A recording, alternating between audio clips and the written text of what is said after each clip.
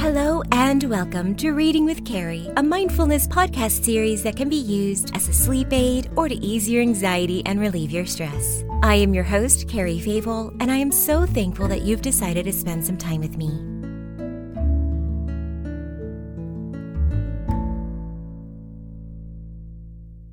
So when this podcast episode airs, it is going to be the eve of Christmas Eve, which my family lovingly calls Christmas Adam. And so I thought it would be relevant to share the Christmas story. Now, again, I don't know the faiths and spiritualities of my listeners, and I definitely try to keep an open mind and a very welcoming presence to this podcast. I have shared other faiths celebrations, and so I hope that I don't offend anyone by bringing in a Christian element this episode. If nothing else, just consider it another story. But first, as always, let's start with a brief breathing exercise. This is the mindful emotional state of love. Close your eyes, and we are again going to focus on our breathing first. We always focus on the breath first. Inhale in, 2, 3, 4. Hold it for a moment and exhale, 2, 3, 4. Just breathe deeply without forcing it.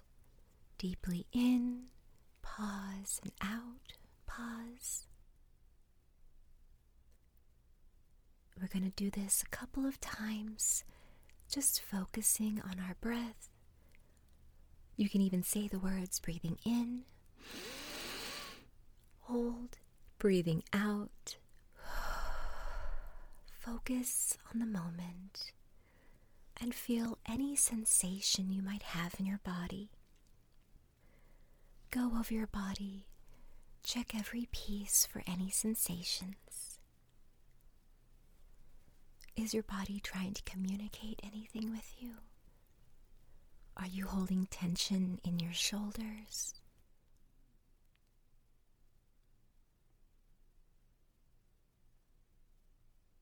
Are your feet tired from a long day? Just focus. And if you're feeling completely fine, maybe put your thumb and a finger together and just feel what that sensation is as you do small, gentle circles. Where are your hands resting? Sink deeper into whatever you're leaning on, the bed, a chair, the floor. Just relax with deep inhales in and a nice deep exhale.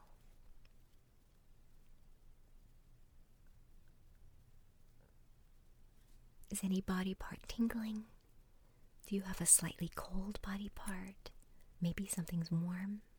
If that sensation disappears, move on and find another sensation.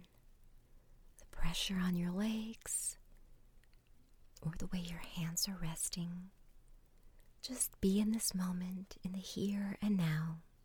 And as you sit here, where does the emotion of love come from? To receive it, you must give it. So where do you give love from? Focus on giving love. Think about who you give love to. It might be a friend, a family member, a pet. This person or pet or thing might be close to you physically, or they might be far away. Truly send out your love right now to feel the sensation of love. And now hold on to that sensation of love and let it circulate and let it flow out as love takes over you.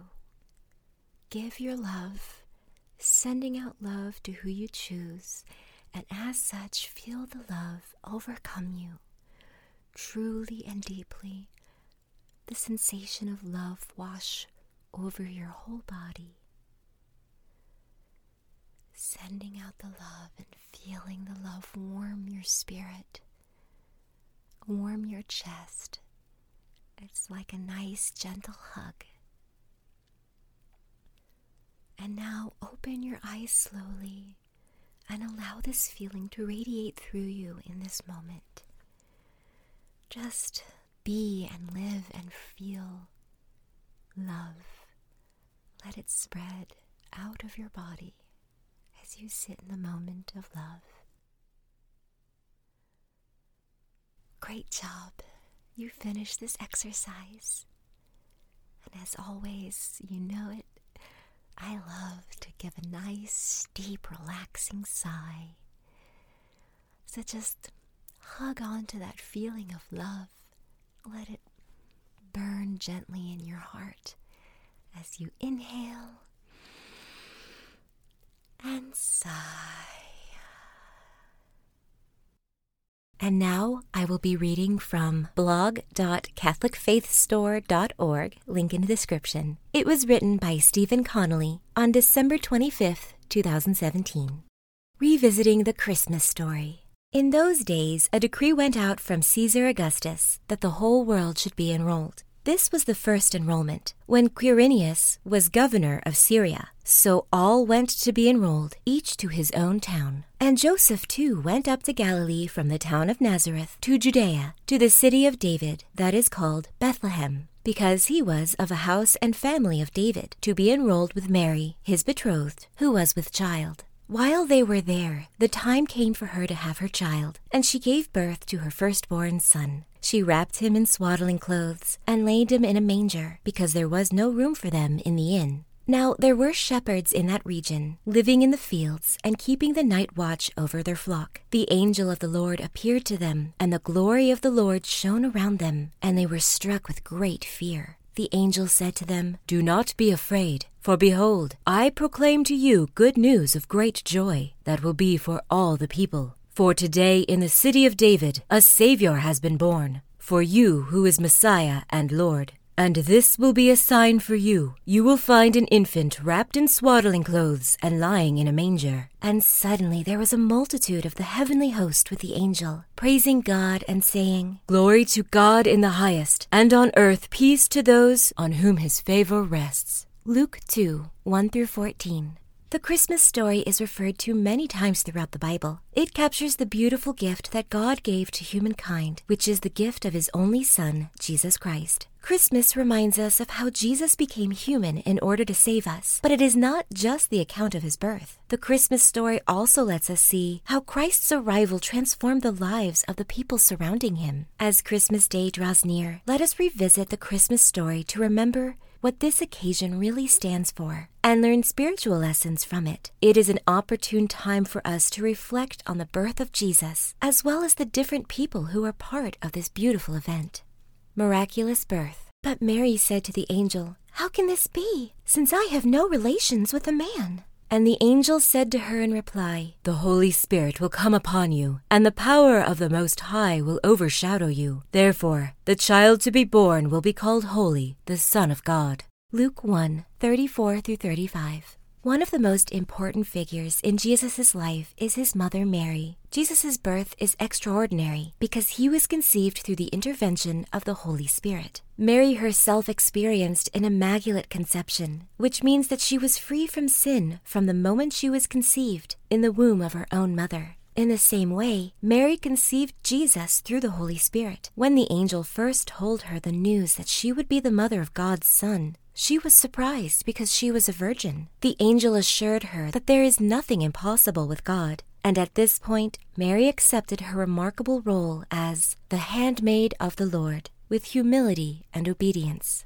Lessons from Mary. We have a tendency to feel proud and gloat over our achievements or positions. Mary's devotion to her role as the Mother of God inspires us to be humble and have a heart for others. She raised Jesus righteously and remained steadfast in her faith. Not once did Mary brag about the incredible gift she was given, nor did she demand special treatment from the people around her. God loves us all, and like Mary, he has a purpose for each of us, a purpose that we should accept with humility and gratitude. A test of faith. Joseph, her husband, since he was a righteous man, yet unwilling to expose her to shame, decided to divorce her quietly. Such was his intention when, behold, the angel of the Lord appeared to him in a dream and said, "Joseph, son of David, do not be afraid to take Mary your wife into your home. For it is through the Holy Spirit that this child has been conceived in her. She will bear a son, and you are to name him Jesus, because he will save his people from their sins." Matthew 1:19-21. Joseph is another important person in the Christmas story and Jesus' life. To better understand the context of Jesus' birth, we need to remember that Joseph and Mary lived in a society that followed rigid rules and traditions, and many of these were favorable to men. That said, Joseph had the right to leave Mary and protect his reputation when he found out that she was pregnant. Joseph's first reaction was to divorce Mary quietly so as not to shame or endanger her. However, God intervened and sent an angel to reveal the remarkable nature of Mary's pregnancy. After hearing God's revelation about Jesus' birth, Joseph obeyed and accepted Mary as his wife. Lessons from Joseph.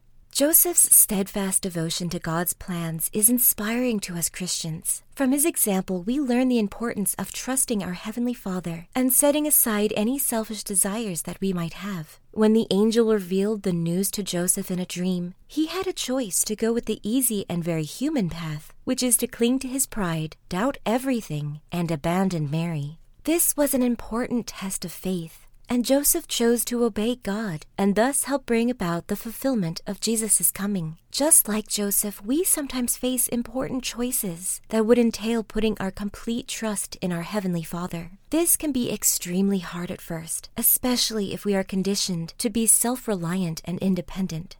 However, when we realize that God loves and understands us more than anyone can, it only makes sense to trust Him and let Him guide our choices. Joyful news. All who heard it were amazed by what had been told to them by the shepherds, and Mary kept all these things, reflecting on them in her heart. Then the shepherds returned, glorifying and praising God for all they had heard and seen, just as it had been told to them. Luke 2:18-20. On the night of Jesus' birth, a host of angels announced to a group of shepherds that a Savior had been born in the town of Bethlehem. At first, the men were terrified of the extraordinary sight before them. The angel, however, assured them that he had good news, and the shepherds accepted the announcement of Jesus' birth with great joy and gratitude in their hearts. This part of the Christmas story is very interesting to note because during that time, shepherds were generally regarded to be at the bottom of the social ladder. People did not consider them to be important members of society, and yet they became a witness to an amazing event. Lessons from the shepherds.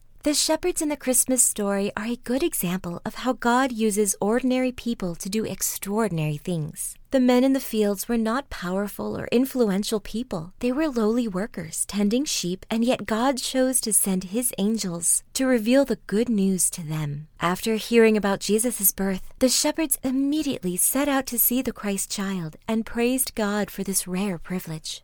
God values us regardless of our social status and achievements. More importantly, He wants each of us to be part of His desire to spread the news of salvation. What other lessons did you learn from the Christmas story? How do you plan to apply these lessons in your own walk of faith?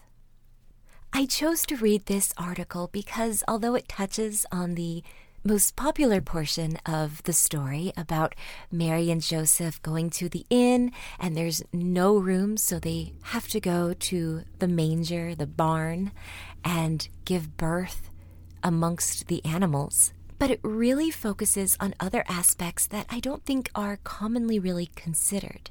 The idea of Joseph believing Mary had an affair. I mean, let's just kind of lay it out there how it was.